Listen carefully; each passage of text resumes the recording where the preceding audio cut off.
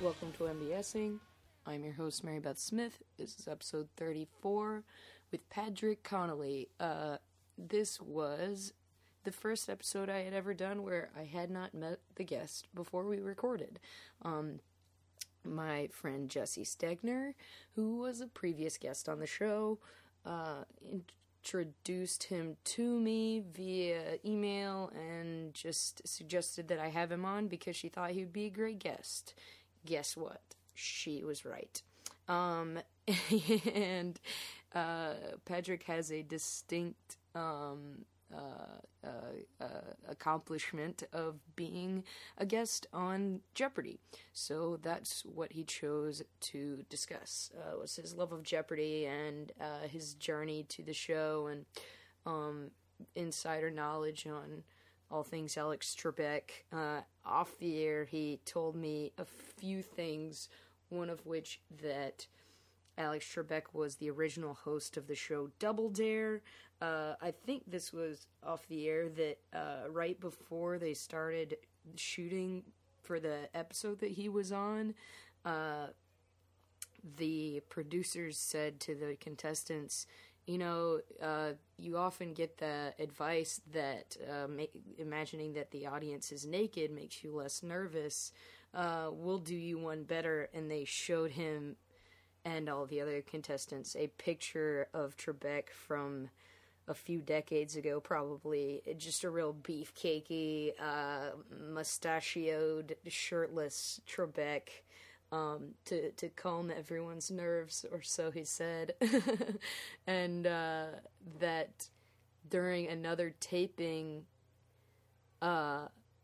he couldn't get the wording right on a question, so they asked him to reread it during one of the commercial breaks, and he threw a fit because it was a poorly worded question. It's just so funny to think about Trebek getting all feisty about the writing of a question on the show. I guess he just really cares about it. And so does Pad, and trivia in general. And he also thought about discussing being a cruise ship entertainer for the show Hairspray, so we get to talk about that a decent amount too. There are some musical interludes, not nearly as many as in Jesse's when we actually talked about musicals, but Pad said that may have been a topic of his choice as well, had Jesse not already swept it out from under him. Anywho, go see Frozen. That's the moral of this whole story, because it is delightful. I saw it last week along with The Wolf of Wall Street and American Hustle, because I'm still trying to get those Oscar movies in. I have two left, two Best Picture noms left, Captain Phillips and 12 Years a Slave. I'll be fine. I'll probably see them in the next week or so, let's be honest with one another. And I have until at least February. I don't know when the Oscars are. Who knows? But I know I'm gonna see all the movies. Actually, after we finished recording, Pat and I had a long movie conversation before he headed out, which is probably something that spurred Jesse to suggest him as a guest, because we were both super movie nerding out, and I appreciated it, because I can talk about movie things for a while, and some people just don't care, but I'm not gonna be apologetic. Yeah, check this one out. It's a lot of fun. Quick plugs. The Nerdologs are not working on any live shows at the moment, but we are working on a lot of video content, so go to our YouTube page, check those out, subscribe, whatever you do with YouTube. Typically, do it with us too. listen to the other podcasts on the network. This week's Your Stories was especially musical, and I did a song on it, but more importantly, Cover Stories, our in-house band, if you will, did some really excellent songs on it. And check out our new podcast, Talking Games with Tim and Clayton. They just had former guest of MBSing, Kellen Terrett, on for apparently his 9th time on their show. Well, maybe I'll get to repeat guests at some point, but for right now, there are so many cool people left to uncover that I want to continue with that new discovery vein. Not to disparage having someone on more than once, because that sounds like what I just did, but it was unintentional. Raygun Reagan continues every Friday at 8 at the Wondermind Theater. We just did a show that was essentially an improvised murder mystery because our suggestion was murder, and it was great. And those are the things you're missing out on by not coming to those shows. You're also missing out if you don't listen to this sweet interview with my new friend Padraic Connelly. Thanks. There's no paperwork at all. So anyone who comes can talk about that all they want to? Huh. Interesting. I do like the idea of being like, well, I can't talk about it, but I can tell you that my mother said to me, I found the loophole. That's so funny. I love that. Cool. Well, my guest today is Padraic Connelly. Hello. Am I pronouncing your name right? Yes. Padraic? Mm-hmm. Padraic. I like that. And sometimes Pad. Mm-hmm. Jesse has called you that more often when we've discussed you. Yeah, Pad is a friend of former guest Jesse Stegner. He also could have talked about musicals, but she stole that super sweet topic. Why? It was gonna happen sooner or later, and then, we just sat around for an hour, kind of talking about musicals, but mostly breaking into song. But Pat's gonna talk about Jeopardy. Yeah, with fewer musical breaks, though. Done. Because, okay, first of all, what was the inception of your love for Jeopardy? Oh, it's basically a chance to show off to anyone who happens to be in the room with you. And it's one of those shows that's fun to watch it if it's just like on TiVo or to kill time. Mm-hmm. But like the real joy of Jeopardy is that there's someone about 10 feet away from you, like maybe at work when it's playing in the break room. And just to now and then, while they're not paying attention, just turn to them and say things like, Albania. Albania. Like, there's no context for it. It's just like you're so proud to have dredged up this one useless piece of information on such short notice. I love that. You have to show it off. That is brilliant. And I'm a show off, so. Hey, I think anyone, well, I won't say that. I think most people are show-offs whether they admit it or not. I think we're all slightly more narcissistic than any of us portrays on a regular basis. When did you start watching Jeopardy? Do you remember? I couldn't tell you when I first started watching it, but it was a long time ago. I remember back when I had the original Nintendo Entertainment System. Mm-hmm. So this was probably like 89 or 90. Mm-hmm. They had a Jeopardy home game for Nintendo. Oh, yeah. But they couldn't get Alex Trebek's likeness. They couldn't get the rights for him to be in the game. So they had this sort of generic, like blonde, big-jawed host, like a big toothy grin. I remember that. And I didn't watch enough of the show to realize that wasn't the host. That is not him at all. And so it was much later. It was like maybe like late in high school or even in college when I finally started watching the show as like a regular thing. I was like, who the hell is this guy? That's so funny. Why did they replace Mr. Big Teeth? I absolutely remember that, and it was all very blocky characters, and all the stock characters that you could play as did probably look like block versions of actual Jeopardy contestants. And also, they tried to do the digitized voice on Nintendo, but there's only so much room on those cartridges, so it would always be things like you'd buzz in and ba-doo, ba-doo, ba-doo. It's a daily novel. Ba-doo, ba-doo, ba-doo. Final Jeopardy.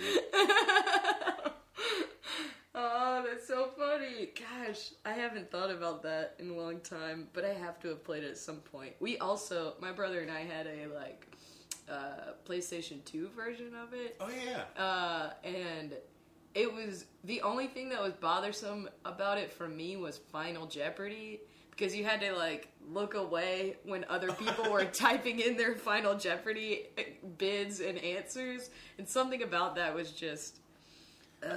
it just bothered me too much. I would love if they actually did that on the show. It's like, all right, everyone enter your wagers. Okay, now turn around.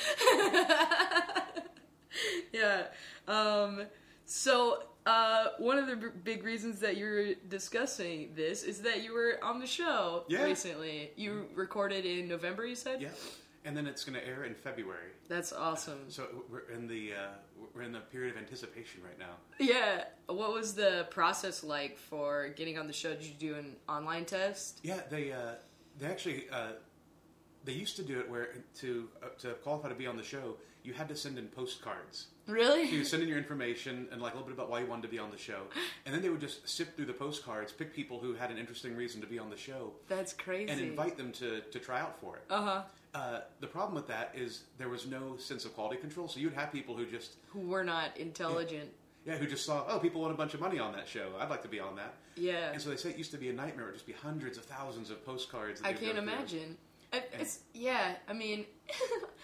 Reading a reason why someone wants to be on Jeopardy is no way to actually be able to discern if someone would be a good contestant on Jeopardy. Yeah, it's like I could send NASA postcards saying why I want to go to the moon. Right, because I've always dreamt of the moon. Cool. And you get there and know nothing about space travel and would not do well in those situations. Be a real Sandra Bullock on our hands. I'm afraid we've lost another astronaut, but his heart was into it. He did want to be an astronaut since he was a child. He did not go to school for any sort of thing at all. That's great. So you missed out on the postcard era of the show. Unfortunately. But the online test is incredibly stressful, and it seems like it should be easy. I think it's 50 questions, and you have 12 seconds for each question. It might be 15 seconds, but you have a limited amount of time, and they accept partial answers. So if they know what you're going for, they'll give you credit for it.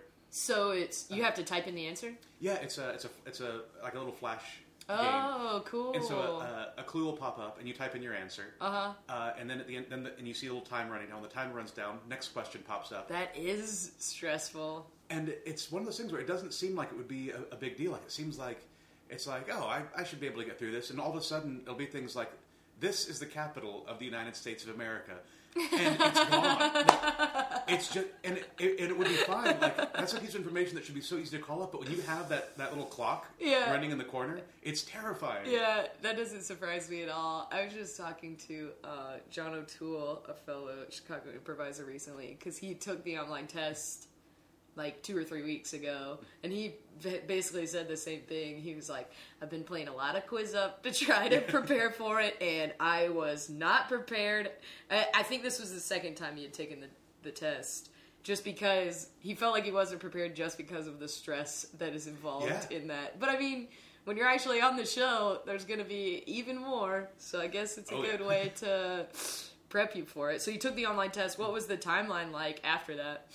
Well, one of the things that's even more stressful about it is you never find out how you did. Oh, really? And you think, I'll look up the answers later to see how I did, but you don't have time to memorize any of those questions. How would you remember all of them? Yeah, and so you just have this period where it's like you finish the test, no idea how you did on it, what you got right, what you missed.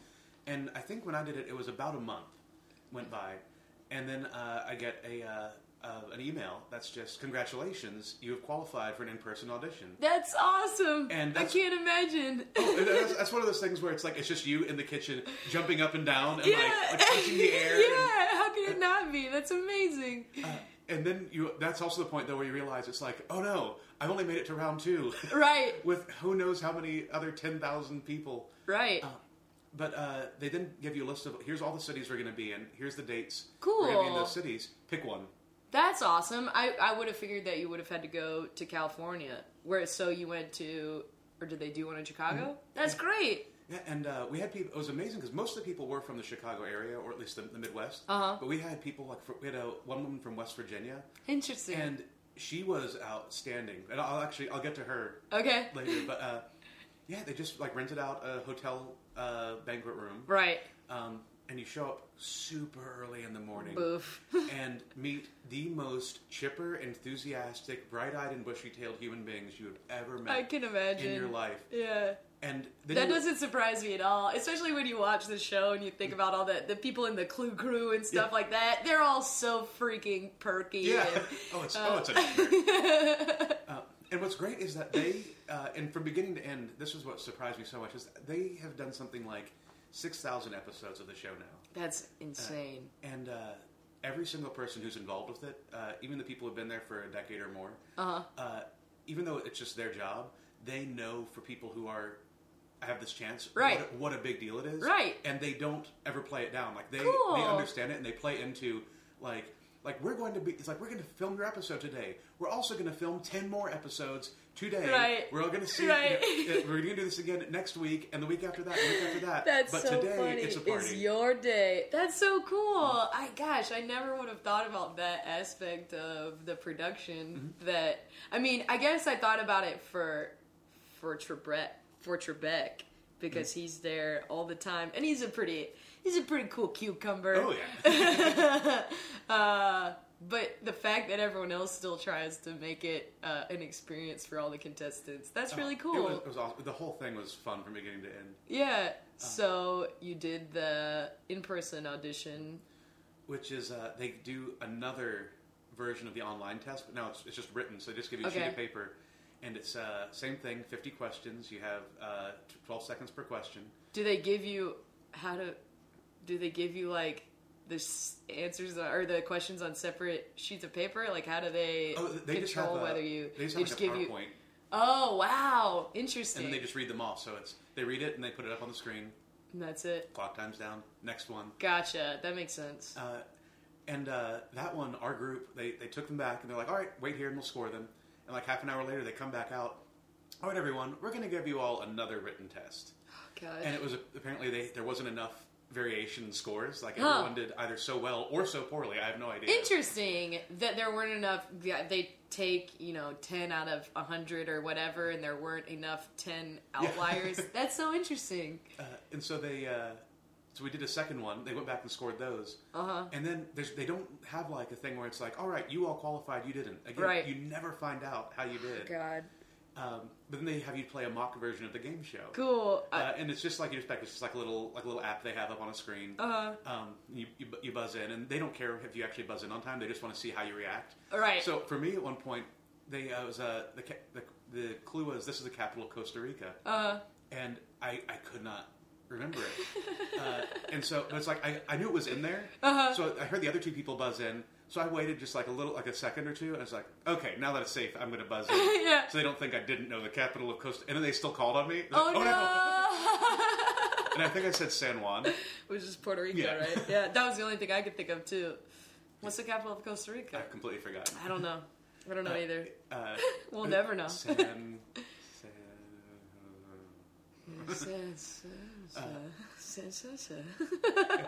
That was the moment where I was like, oh, I've clearly blown it. I really thought I'd outsmarted the system. Oh no, that's so funny that they don't even care who brings in first. Yeah, I think they may have at this point, again, doing this so long, known it's like, he's trying to get out of this. Right. Don't try to impress us, kid. That's so funny. But you still made it through. Mm-hmm. Well, at the end of it, all they tell you is congratulations for doing the in-person audition. Sometime the next 18 months, you will or will not get a phone call. Oh gosh, and it's that's crazy. And they give you the call 3 weeks before your episode is going to tape. Wow. And so you have no idea, like until you actually get the phone call. You don't know if you qualified or didn't qualify. Should you be waiting? Should you be expecting it? Right. And for mine was up. My 18-month period was going to be up, I think, in November. I think it was at the end of November was the end of my eligibility. So you were seriously at the end of the waiting period. Yeah. Huh. And I had actually completely forgotten about it. Yeah. And then I had you have one missed call from Sony Picture Studios. And I was at work, and so I was listening to I was listening through my computer's headset to the voicemail and writing down all the information. And there's just so many things. Yeah. Like, here's everything you need to bring with you. And I kept having coworkers, because I'm the office administrator at my job. So I have people who are coming up, like, needing supplies or needing to reserve conference rooms. And it's just always like, hold on, I want a very important call. Hold on 1 second. Yeah, this takes priority over the running of this business. Where are you the office administrator? Oh, it's a company called Server Central. Your data belongs here. It's a data co-location and cloud services firm. Cool. So if your company has a web server or just a server in general, right, we're the ones who take it for you, put it in a room, and plug it into the internet. Gotcha. That's really funny. How long have you been doing that?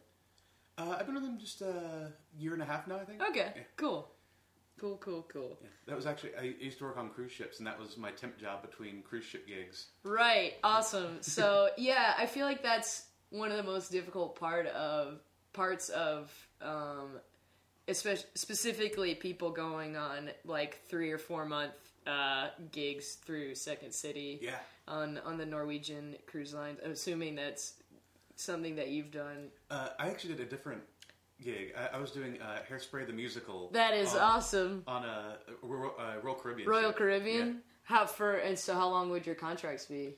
I had 2 short contracts, but they were almost back to back, so it ended up being exactly 1 year to the day almost. Oh, wow. I think it was 1 year and 1 day was the length of time, and I had like a little break in the middle. Cool. So, but I think that's like the hardest part about being a performer in that situation is you got finding jobs in between or after, or even, leasing an apartment. Yeah. Finding someone to lease it while you're gone, maybe having somewhere to live afterwards. I can't imagine. It's not something that I've had to do. I had some friends who were doing the Norwegian ones, and that was one of the challenges. It's like finding someone who not only wants to sublet your place, but also doesn't mind that a bunch of your stuff is there. It's still going to be there, yeah. And also that pain of like, we're only going to be gone for 4 months. We want to like move like literally all of our possessions into storage and then right back out again. Yeah. I think the key, what's becoming the key is people just kind of round robining, like when one friend is on a cruise ship and then like another friend comes into their spot and then they get back and someone else goes. It's just this weird part of being a performer that somehow becomes normal in a weird way. It's like a Chicago landlord's nightmare. Yeah, I can't imagine. My landlord would absolutely hate that. But my roommate's thinking about going on tour with just a theater company, which is what she did before she moved to Chicago. And she was like, nah, I can't do this anymore. Not right now. I need to be in one place for a while. And she's been here for a year now, so she's like, all right, I can go do that again. But yeah, subletter, and I'm like, cool, we'll figure that out. Yeah, right. We'll figure that out. Let me know when you actually tell your nannying job that you're gonna leave. What's the show or the company? She worked with 2 different children's theater companies, and one of them was both of them were 2-person touring teams. Yeah, so it was her and a male would take children's theater shows on the road. One of them, the most recent one, was with Bright Star out of Asheville, North Carolina, and she did A Christmas Carol and a mashup of like it was basically like Gifts of the Magi, plus like a couple of other smaller kind of folk tales like that.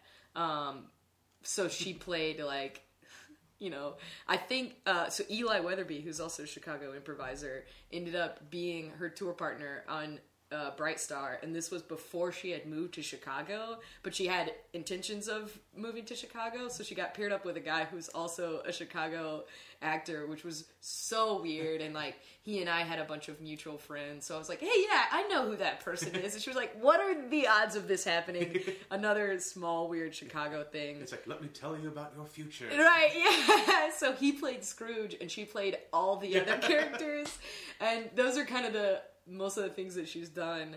The touring company before that was called Hampstead, which is out of New Hampshire, and she did Pinocchio was one of them, Wizard of Oz. I actually got to see 2 summers ago her tour came through close to Chicago, and so she stayed in Chicago for a few days, and I got to see the Wizard of Oz production they did. Was this the 2-person Wizard of Oz? Yeah, yeah. So they so every scene was only 2 characters at a time, but the guy played like the Tin Man, the Scarecrow, and the Cowardly Lion, and she played like pretty much everything else. She played like the Wicked Witch and Dorothy, and like the guard at the front of You want Emerald to see the City. wizard? Yeah. She based her character as the guard for the Wizard of Oz on like Tobias Funke. So she was playing it as though Tobias Funke was playing the guard at Emerald City, which like she got way more entertainment out of than any small children would, but she's so funny that every once in a while getting to hear stories of that are fun times. That was way off topic, but I never would have considered that as like the inspiration for that character. I love it. Isn't that great? As soon as she told me, I died. Like, cause it was just like a phone conversation when she was between one city and another or something like that, or maybe still in New Hampshire before they had started touring. We were just catching up, and she was like, "Get this," and I laughed so hard. And then I remembered that Tobias used to be one of my favorite names. Like, if I ever had children, I would love to have a son named Tobias, but now I can't because that character just ruined that name for all Tobiases everywhere. It's a cloud hanging over. Yeah. I want to know about the woman from West Virginia. Oh, she was wonderful.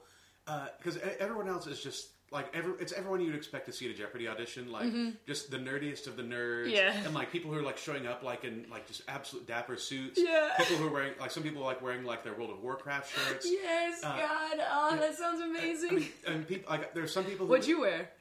Your police box sweatshirt? Yeah, called out. I love it.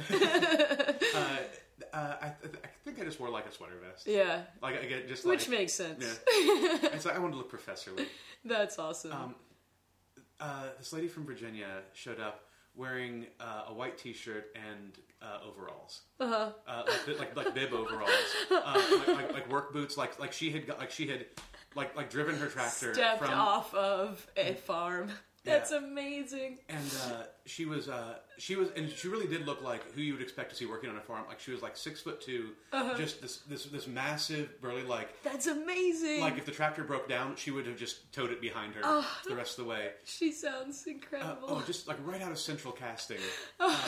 And her interview, like when they do the mock interview of like, so tell us a little about yourself. It couldn't have been any more awkward. Just things like, so what do you like to do for a living? Or so what do you do for a living? It's like, I work on my family shop. What do they sell? Odds and ends. No. Like oh my God. Like wouldn't give up any information, but it was all so earnest that like everyone was just loving it. Yeah. And do you know if she got on the show? I really hope. I need to keep watching. I hope so. Well, and that was the other part. Is here's this kind of hick from West Virginia. It's like, oh, isn't she adorable? And then when they actually got to the mock game, it was embarrassing. She crushed. It was. Oh, crushing doesn't begin. That's incredible. She has to have gotten on. How could they have not? Yeah. That would be like the ideal candidate. And I want to say she was like the second round of people to go up, and it was disheartening. She was so good that like however intimidating. However much confidence you had was wiped away. That's crazy. That's so cool. I love that. She works in a shop in West Virginia where they sell odds and ends, and also happens to be maybe a genius. Yeah. Oh, it was incredible, and it didn't matter the topic too. That's it was so like, cool. Like identify the artist behind this work, and she like knew we just like run the category. Identify. That's crazy. Who was the second to last prime minister of this Eastern European country? Oh, it's this person. Like, oh my god! She just knew everything. That's the thing about Jeopardy that intimidates me about it, is that there are some things that that are just black holes of knowledge where I'm concerned. Like, I would never know the next to last prime minister of any country. Is Tony Blair still the prime minister of England? No. Then he's the next to last one, right? No. There's been a couple since then. Yeah. See, I got nothing. I told you, I've got nothing. And we've had, I want to say the current one is Nick Clegg? That sounds like vaguely familiar. Unless he's the opposition in Parliament. Oh no. I could never be on the show again. You were ahead of me, anyway. So there's this 18 months where nothing happens. Then you get the call to be on the show. And the good news is if you're on the show, even if you come in dead last, even if you finish with negative balance, you still get at least $1,000. Nice. So third place gets 1,000, second place gets 2,000, and first place gets whatever they win. It at least covers your travel. Exactly. Yeah, nice.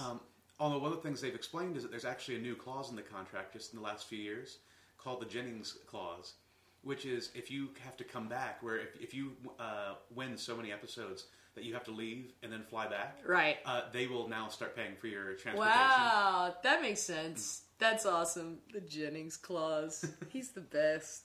I have a Ken Jennings trivia book that is it's remarkable. I used to do pub trivia a lot in college, like my senior year and the summer after I graduated, and I think I got it for Christmas or for a birthday or something. And we would, on car trips and stuff like that, we would just flip through, and it has like trivia a day. So you could do it every day. I don't, but I could. But it's a really fun thing for car trips, and it's impossibly difficult mostly. Okay. So whenever you get to a category, every once in a while I'll have a category that's more manageable. I guess it depends on, what your knowledge base is, but it's great. That's actually one of the things they talk about when they're prepping you to go on the show, is it's like, so here's the thing everyone in the room needs to realize. You pass the online test, which is almost impossible. Yeah. You pass the written test, and you pass the mock game, which is almost impossible. That's so great. If you're in this room, you are more than qualified to be a Jeopardy champion. Oh, that's awesome. Trust us, you could do that. That's so cool. What's going to determine that, it'll be how fast you are and what you're, and if you, and who's smarter and whatnot. But mostly it's going to be, maybe today's the day your category comes up. Right, yeah, maybe absolutely. Or maybe today's the day that none of your opponent's categories come up. But also, maybe today's the day that you just happen to get all physics questions, and you know nothing about that. Yeah. So it's like, trust us, at this point, it really is luck. That's I guess I never really would have thought about that being as much of a factor as I'm sure it is. Oh, yeah. What was your interview like? What did you talk about? The fact that you were a performer?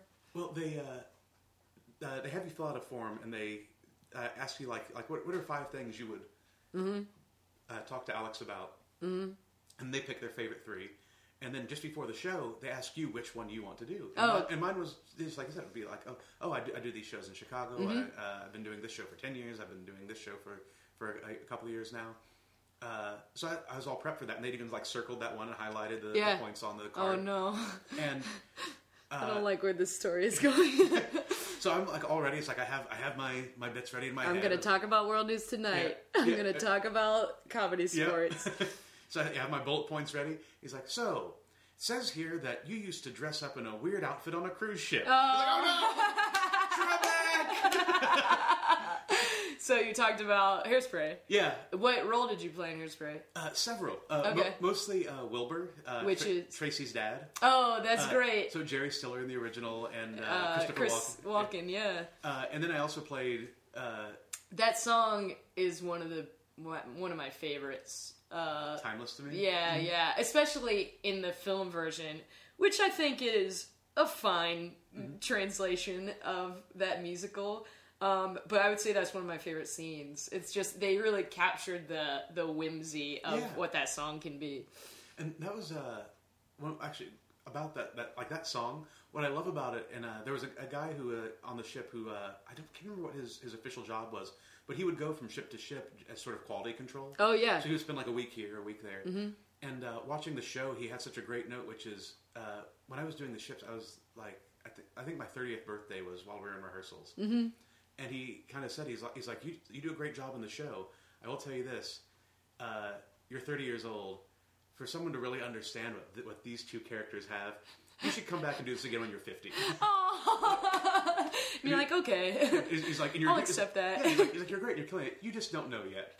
That's so funny. Did you ever play Edna? No, I didn't. I actually got to play with two different actors as Edna. Mm-hmm. The same thing. One of the actors they hired he got the gig when he was 23 years old. Oh my gosh. Which is way too young. Yeah, I can't imagine that character that young. But he did great. Good. And the other guy, Brian Kalinowski, is who I did my second contract with. And he is a professional drag queen from New York. Fantastic. I would think that a majority of people who play that role are. His character, where he is Fabricia Couch. Fabricia Couch. That's fantastic. I love that so much. His audition piece for the when he auditioned for them was "Poor Unfortunate Souls" from Little Mermaid. Oh, of course it was. God, he used to do it as a cabaret act on the ship, just on Thursday nights, and that was one of those numbers where it's like he would say, "I'm going to be singing Ursula the Sea Witch." Poor Unfortunate Souls from Little Mermaid, and you'd kind of get in costume or in drag or just in like tuxedo vest, and that's great. And you'd kind of get that vibe from the audience of like, really? What is? And then by the end of it, everyone's like, just, yes, yes. That sounds incredible. I mean, I can't imagine how tight knit those kinds of companies become. Oh yeah, there can be a lot of tension too. We had a weird thing where the gig that we were doing, it was the first time they'd ever done a full scale musical on a ship, and so they had it's the first time they ever had to hire character actors. Like they've either hired it was the first time they've ever done a full scale musical on a cruise ship. And they've always done musical reviews, but that's like you just hire your 4 to 6 singers. I guess I never would have realized that. Yeah, it's because it's just we'll take like a jukebox musical. Yeah, of course. And this was the first time they did like an That's so cool.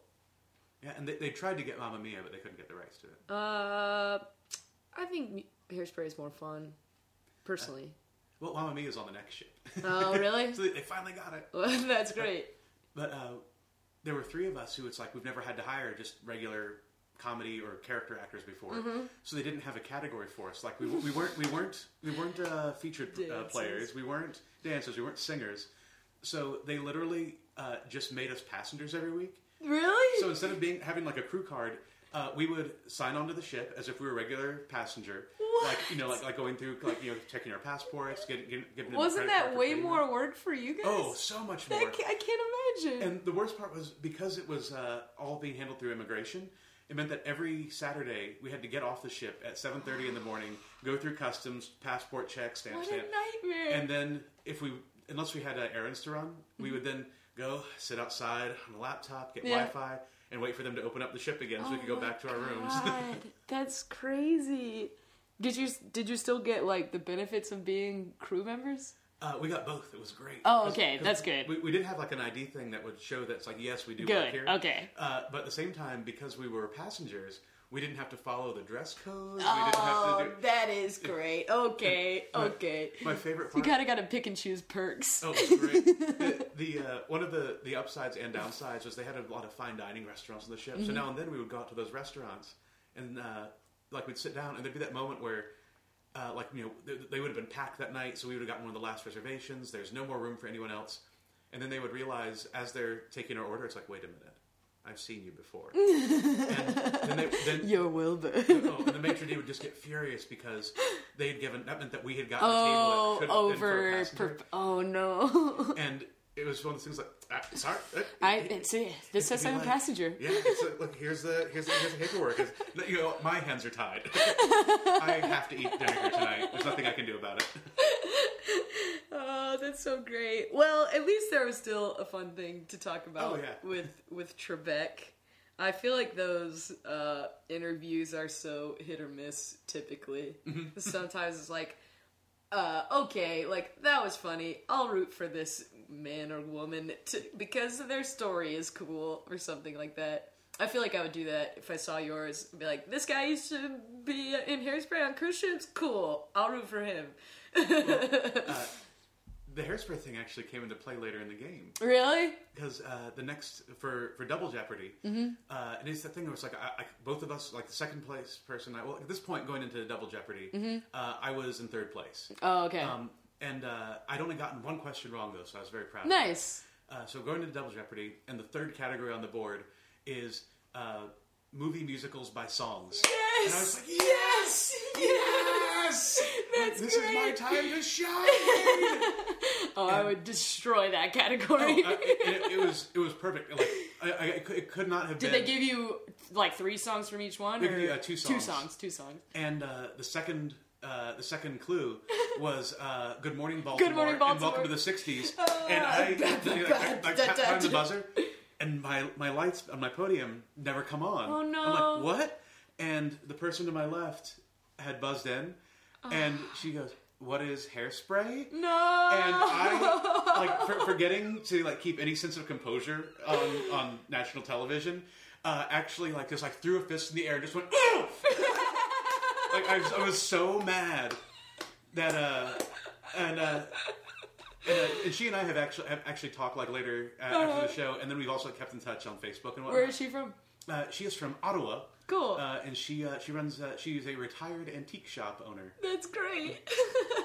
And she actually said, she's like, if we hadn't literally just had that talked conversation, about Hairspray, I never would have remembered it in a million years.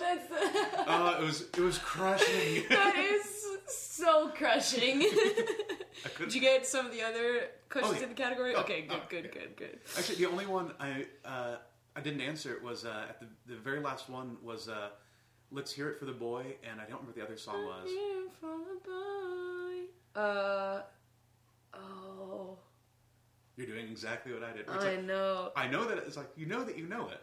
Is it like Footloose? Yeah. Yeah.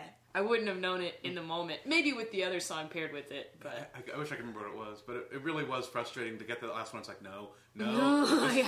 This was supposed to be my moment. I need this. Yeah, those are absolutely the kind of categories that I would be all over too. And like, whenever I'm watching, it's like, you know, TV sitcoms or something like that. I'm like, okay, got this. And then the next category is like world geography. Oh. No, thank you. Third longest rivers by country. And I feel like there are some things too. The fun thing about watching Jeopardy for me, like you mentioned this close to the top, is when you know something that you have no clue why you know it. It's just, you know, the question comes up, especially if it's a final Jeopardy, and you're just like, oh, it's this. What? You just surprise yourself with your own knowledge. It was in there. Yeah, I feel like at this point, when I watch Jeopardy the most is over like holidays with my family, and my dad is really. Both my parents are really smart. We always enjoyed watching Jeopardy together because there would always be moments where one of us would know something and the others would just be like, "Cool, wow." But my dad. I don't remember what the final Jeopardy question was, but I knew it, and I said it like right after they read the question, and everyone else was like, yeah, I mean, I don't know, I guess I'll take your word for it, and that was it, and I was like, okay, great job, whatever, you know, that probably because I had really good parenting. I don't want to take all the credit. Right. But you, where do your parents live now? Daytona Beach, Florida. Okay, so they're still in Florida. Mm-hmm. Yeah, and they're both born in Florida, I think. And I think my dad's born in Florida. Yeah, he had to have been. That's where he's from. Yeah, my mom was born in Florida, but she moved around a lot. Yeah, and they're both born more or less raised in Florida. And the weird part was we.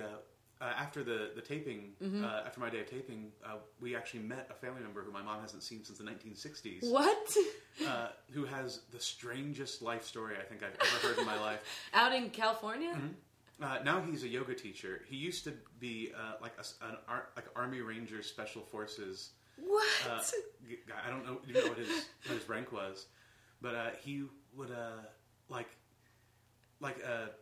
he was like the guy who would like, okay, we have some hostages. We're going to send you in to extract them. Oh, by the way, we disavow knowledge of your unit's existence. Yeah. Oh, God. Like he was that sort of like super elite. That's crazy. And then moved back to California eventually, like, and decided, you know what, I'm tired of. When he actually became a trainer, like he was the guy who would like train people, like, all right, so you want to quietly assassinate a dictator. Oh my God. And he's like, you know what, I'm tired of teaching. If he were a modern soldier, he would have been on like SEAL Team 6 kind of thing. That's crazy.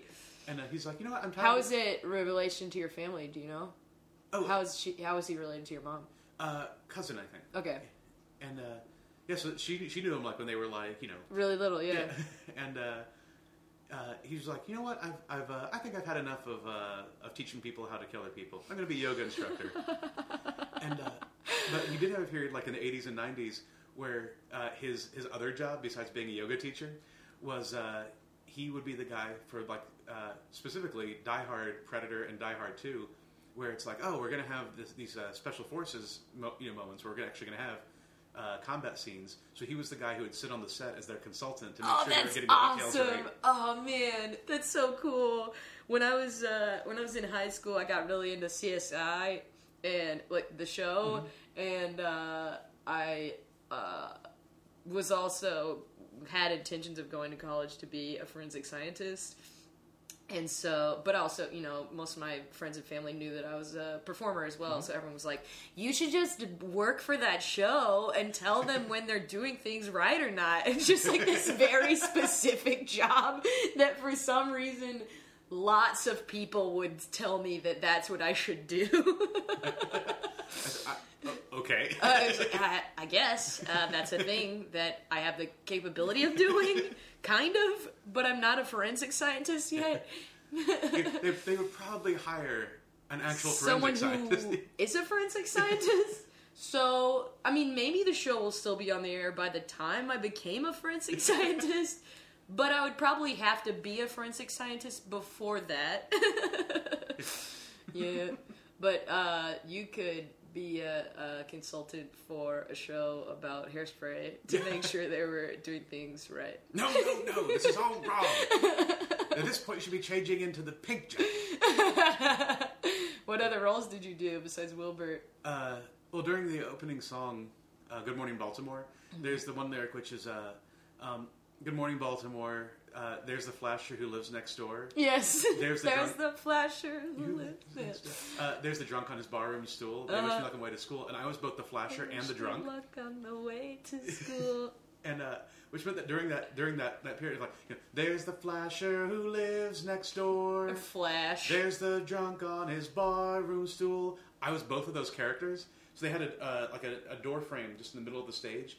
So I do a thing where I would do the flash, and someone and show everyone your whole naked body. Well, my back was to the audience, but yes. I mean, but like you were showing everyone your whole naked body, right? In my okay, head, cool, just to make sure. And, they actually had the costume rigged up, so the collar of the coat, it had like a little dicky sewn in, so I had like a shirt and tie. So when I do this, the Velcro would rip open. So I would go around the corner of the door, and as soon as I was behind the door, there was a dancer there who would rip the jacket off, and I had these Velcro straps that were holding up the pants legs underneath. So I'd snap those off, the pants legs would drop, and then I would like flip off the hat that I was wearing, and now I have an entire new suit underneath. That's all of that. So cool. It would open the door immediately, like, holding a liquor bottle. That's so cool. The whole change was like less than 3 seconds. Oh my god! And that was like the first 2 minutes of the show. Yeah. And once you make it through that, it's like, we're all downhill from here. Well, you would think. They managed to write in one costume change that was such a nightmare because it was so drastic, which is that with the guy who did the wigs, Bert, was an amazing wig artist. And so all the characters had these very, just astoundingly well-crafted and well-maintained wigs. Cool. And so one of the scenes, the song "I Can Hear the Bells," they have the whole, I can hear the bells. So the whole wedding scene happens, and then at the end of the scene, I walk off stage with Edna, and we had it was so well choreographed because I also had to play the principal who sends Tracy to detention. Oh, funny. Which is the exact next scene. But there's I think there's like 40 seconds between those two characters when Wilbur leaves and the principal enters. And the costume change was we would get off stage, and as soon as we were clear of the of sight lines, I would just break into a sprint, and I would peel off the. I'd rip off the bow tie, take off the jacket, and then the woman who played Motormouth would be standing in the dressing room door, and I would run by her and just throw the top half of my costume into her arms. Then I would like turn like a sharp left on the linoleum floor, which wearing jazz shoes is always a dangerous proposition. And I would take off the wig as I was running, flip off the 2 suspenders I was wearing, and there was another dancer there who's holding another special wig. So I'd take off this wig, lean my head forward, and he would put that wig on my head, like I just headbutt into it. He would take that wig out of my hands, put it on the dummy. At this point, I would have taken the pants I was wearing had, like, off, and I had tearaway pants or something like that, or were they just regular pants, regular old pants with wool ones underneath. So I've just done an entire dance number wearing 2 layers of wool pants. Oh my god!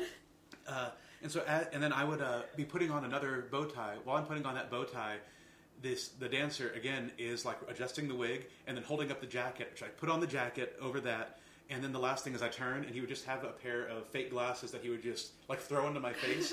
And then I would like sprint, again, another left-hand turn on a slick linoleum floor, run upstairs, get backstage again. And then it was almost perfectly timed where it's like get backstage and then walk out as the principal. That's incredible. Do the one line that character delivers. Of course. And then go back off and get back into a costume for Wilbur. Yeah, literally the exact same costume I'd just been wearing 30 seconds earlier. That's incredible. And my favorite part was that the glasses would get so smudged up because there's like fog and there's people touching them and they're in pockets and makeup and whatnot. And at one point they'd gotten so badly smudged that I do the thing with Tracy and I turn and there's the drop had this revolving door, like center panel. So the door would twist one way and I would go through this side while all the dancers were entering through the other side with all the set pieces they're about to set. And one of the shows, the glare from the work lights was hitting the smudges on the glasses just right, so I was completely blind. Couldn't see anything. And so instead of exiting, I just went full on face first and just like did a complete bounce. And the thing was made out of like it was like a box kite almost, where it's like aluminum or iron or steel box frame. So it was just like, you know, Tracy Turnblad, clang.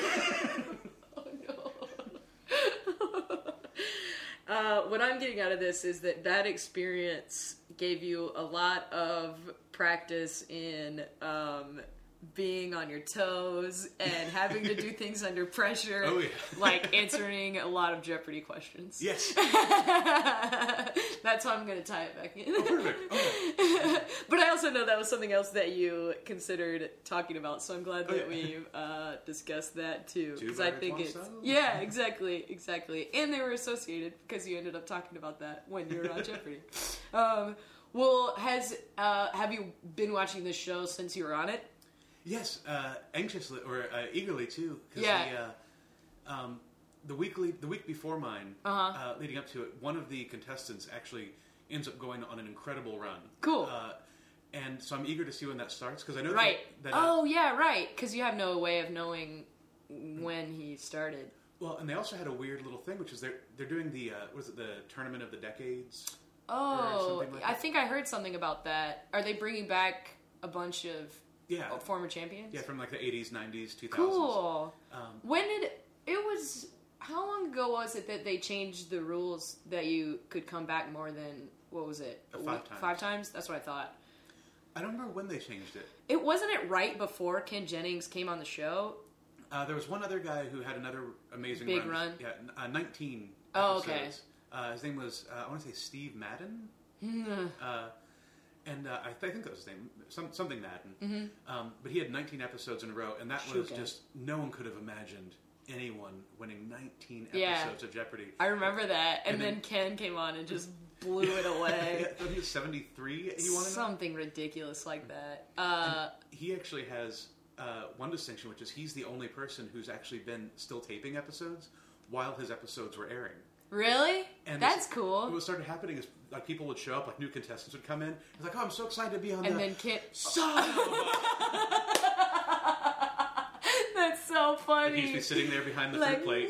Like, that is so funny. But he's seemingly so not an asshole, which is refreshing. They actually loved him. Like, all the contestant crew absolutely adored him. And one of the things they tell a bunch of stories just to kind of let you know some of the history of the show. And one of my favorites is that Ken hadn't told anyone. Oh, like his wife knew, and she didn't come into the tapings. I want to say like his brother knew, but he hadn't told his coworkers. That's crazy. He hadn't told his friends. He hadn't told his parents that he was even on the show. Wow.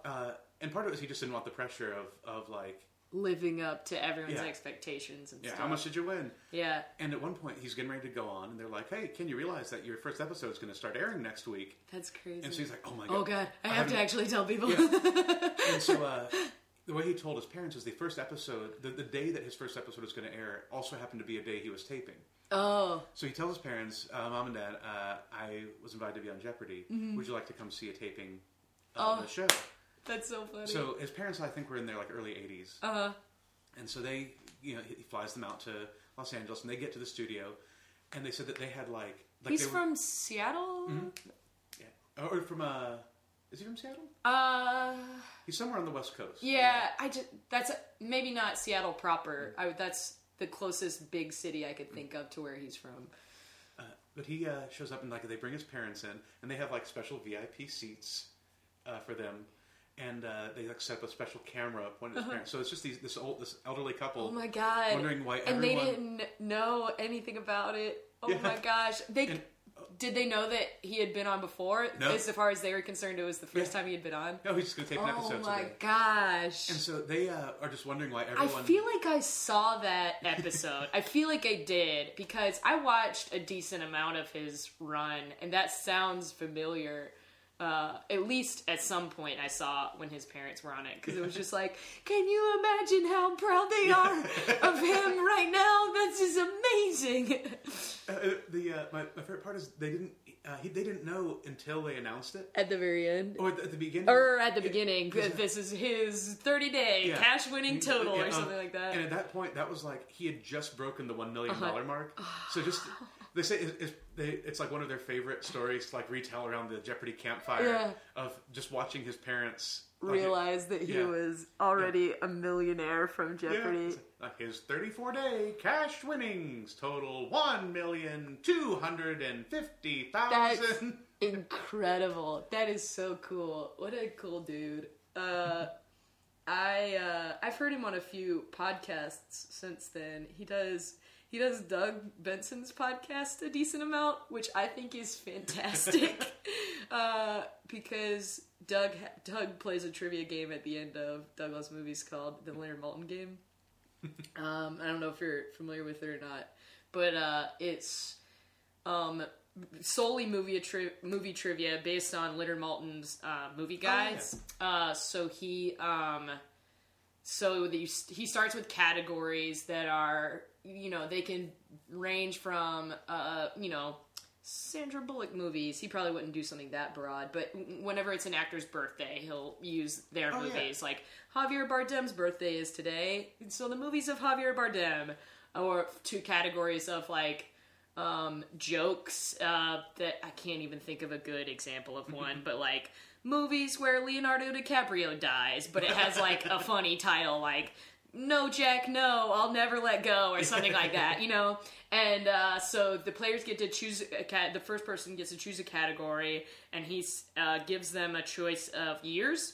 Mm-hmm. So it's like, would you like a movie where Leonardo DiCaprio dies from 1995 or 2001? And they choose a year, and he reads a couple of things out of Leonard Maltin's review, nothing to really give the movie away at all, just like, Lynn Maltin said this movie was decent, but not up to par, and he listed 11 names, and you have to bid how many names you think you could get from the bottom of the list to the top and still be able to guess what movie it is. Mm-hmm. So Ken Jennings has come on and done very well at the game in the past. He's come on a couple of times, and I think the first time he didn't win, but the second time I think he won very easily. And it's similar to Jeopardy in that if you get a movie, you can guess negative names, and you have to give the top billed people in the right order. So you can go. One of the most miraculous things I ever heard was Mark Maron did -3 names. I think it was -3. It was either 3 or 4 for The Wizard of Oz, and he got it right. And I was like, holy shit! Like, it was super impressive. And if you do that and you win, then you get to go to a Leonard Maltin Tournament of Champions. And right now, I think Ken Jennings is in the Tournament of Champions, but he hasn't actually done it yet. So that's like, great. The fact that he's willing to do a dumb thing like that for a Stoners podcast is really cool to me. That just tells me that he's pretty down-to-earth guy, even though, he's become an icon of sorts. His Twitter feed is hilarious. He has such a great Twitter. He's a really funny guy in general. And I get his weekly trivia things too, but I don't read them. They're really hard. I'm going to learn so much. Oh, this is disheartening. I knew 1 out of 10 of these, and that's a good day. He's great. Cool. Well, let's close this out, shall we? Yeah. Are there any ways that you feel like your love of Jeopardy and maybe your experience on Jeopardy have affected your life creatively, or maybe just a general love of trivia? And are there any ways that you feel like it has affected your life in general on a larger scale? Having like sort of that weird broad base of knowledge, one of the nice things is it lets you fake your way through conversation. Yeah, absolutely. But I don't think it's even so much. And so for some people, it is just people can remember a lot of facts. And I've never been good at memorizing lists. Like if I had to look, if you asked me to name what years different teams had won the World Series, it would take me weeks to learn. I can't imagine. But for me, it's always being interested in a story or a narrative. And so especially if there's like, oh, I know this fact because it's part of this period of history that I read a book about. As long as there's some sort of story to tie it to. Yeah. And so that's part of it is it's not so much that I know a bunch of stuff as I just know a lot of stories. That's cool. No, that's way more interesting though. And I actually remember a friend of mine, Dunbar Dix, was... I know that name for sure. He's done a bunch of Second City boats. Okay. And has he done Stuff of the Annoyance? I feel like that's where I've heard his name associated. Yeah. But we did a workshop for a high school, and we had a question and answer session afterwards, and someone asked, like, so you're all comedians, or things that the teachers asked, like, so in your shows you had a lot of, like, references to history and stuff. Do you think that, like, kind of trying to lead us on, it was like, do you think maybe, studying would be a good thing if you wanted to get into comedy? And I said, oh yeah, because it means that you have just a wider range of reference. It means that no matter what someone throws at you, you always have something to respond with, and you'll never be lost at sea. And then Dunbar actually one-upped me beautifully, which was, he's like, don't worry about facts. Like, if you're on stage and someone throws something weird at you, you can just make it up. In fact, half the fun could be that you play a character who doesn't know anything. Yeah. But if you really... But the important thing, it's not that you need to know a lot, it's that you have to care about a lot of stuff. Oh, yeah. That is a great counterpoint. And it's something that I don't think I appreciate. Now, you're always told this when you're in high school and when you're in college, which is... like this dumb class that you have to take because you need the 4 more credits in your sciences to get your degree. It's like, I'm interested. Mine was the opposite. I was getting a science degree and I had to take all the crappy social science classes and stuff like that. Humanities. And there's that sense at the time of like, why do I have to get through this because I'm focusing on this? And it's only about 3 or 4 years later you realize, I had the chance to know so much more about this topic. I didn't realize how interesting it was at the time, or just how much I would care about it. Yeah. And so that's kind of one of the big lessons kind of leading up to Jeopardy, and even since then, where it's like, it's not about memorizing facts, it's just about caring about as much as you can. That's great, I love that. That's such a good thing to take out of it. Well, have you done World News Tonight since its inception? Sort of. I'm considered an original cast member, but I actually joined the show 5 or 6 weeks into its original run. Okay, close enough. Yeah, I think it was supposed to be like a 16-week run. Yeah. And they had one cast member who was leaving to move to Arizona. And so they're like, oh, why don't we bring this guy in? He's worked with a bunch of the people in the cast so far. It's like, oh, I can do this show for a few weeks. That's great. And that was 10 years and 4 months ago. Do you do it almost every Saturday? Every Saturday you can? Yeah. So I'm sure that has to be at least partially, tied to being up on current events at the very least. It helps, but there's actually people in the cast all have different approaches. Really? And for me, I read news sites all day, so I usually have at least the working sort of knowledge. Yeah, the enough to complain about a government policy over a pint. And there's other people who actually almost actively avoid news stories. Interesting. And part of it is that they're actually it's actually kind of fun to be able to just create whatever. Yeah. Or especially if there's like something that's been in the news for like the last 4 days, like they'll be kind of aware of it, but they won't realize what a big deal it is. So when the article's being read, all of a sudden for the first time they're hearing like, oh, really? That's funny. Wow. That's great. I love that. I just wanted to bring that up because I feel like it's tied to this for sure. And then also performing at Comedy Sports has to kind of. I've talked to someone else about this. I think it was Rob Grabowski talked about pop culture in general, and he definitely spoke to. Like reference level definitely being a bonus of being really interested in pop culture. And I was like, oh yeah, because I'm sure there have been a ton of times where you're at Comedy Sports and someone yells out Selena Gomez. Yeah. And you have to actually know something to say about Selena Gomez. I know that she and Bieber dated. Right. Yeah, that's about all I've got too. She was one of the girls in Spring Breakers, I think. Yeah. That was something that I only learned upon watching Spring Breakers. I think it was even after I was like, oh, that's who that is. I haven't seen it. The thing that intrigues me most about it is seeing James Franco with he has a grill, right? He has a grill and braids and stuff. He's really good, man. The movie's not for everyone. It's worth watching, in my opinion. His performance is great, for sure.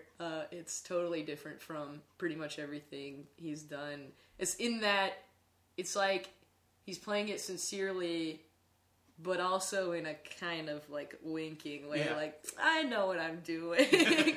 Whereas in a lot of his other movies where he's played those kind of crazy characters, it's like a Pineapple Express thing where it's like, this is obviously a ridiculous comedy, I'd say it's worth checking out. Cool. That's awesome. I love that, the idea of not necessarily learning for the sake of learning facts, but caring about the things that you're hearing about. That's really cool. I like that a lot. Thank you so much for doing this. Thank you for having me. You were great. And I can't wait to watch you on Jeopardy. It's February 25th. Yes. This will go up on Wednesday, so people will have plenty of time to mark their calendars and check out when you're on Jeopardy. Thank you so much. The thing I say at the end of every episode is, I love you, and I mean that, Pat. Oh. Flaming red, flaming red, flaming red, flaming red, flaming red, flaming. Walking in my red shoes, I'm get so worn out. I'm walking in my red shoes, my soles are torn out. I'm walking in my red shoes, I'm holy as Jesus. I'm walking in my red shoes, man.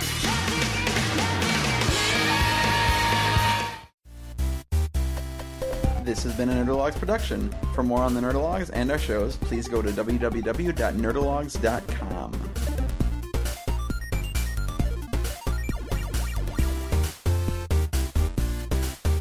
Thank you all. I am GrabBot23548X.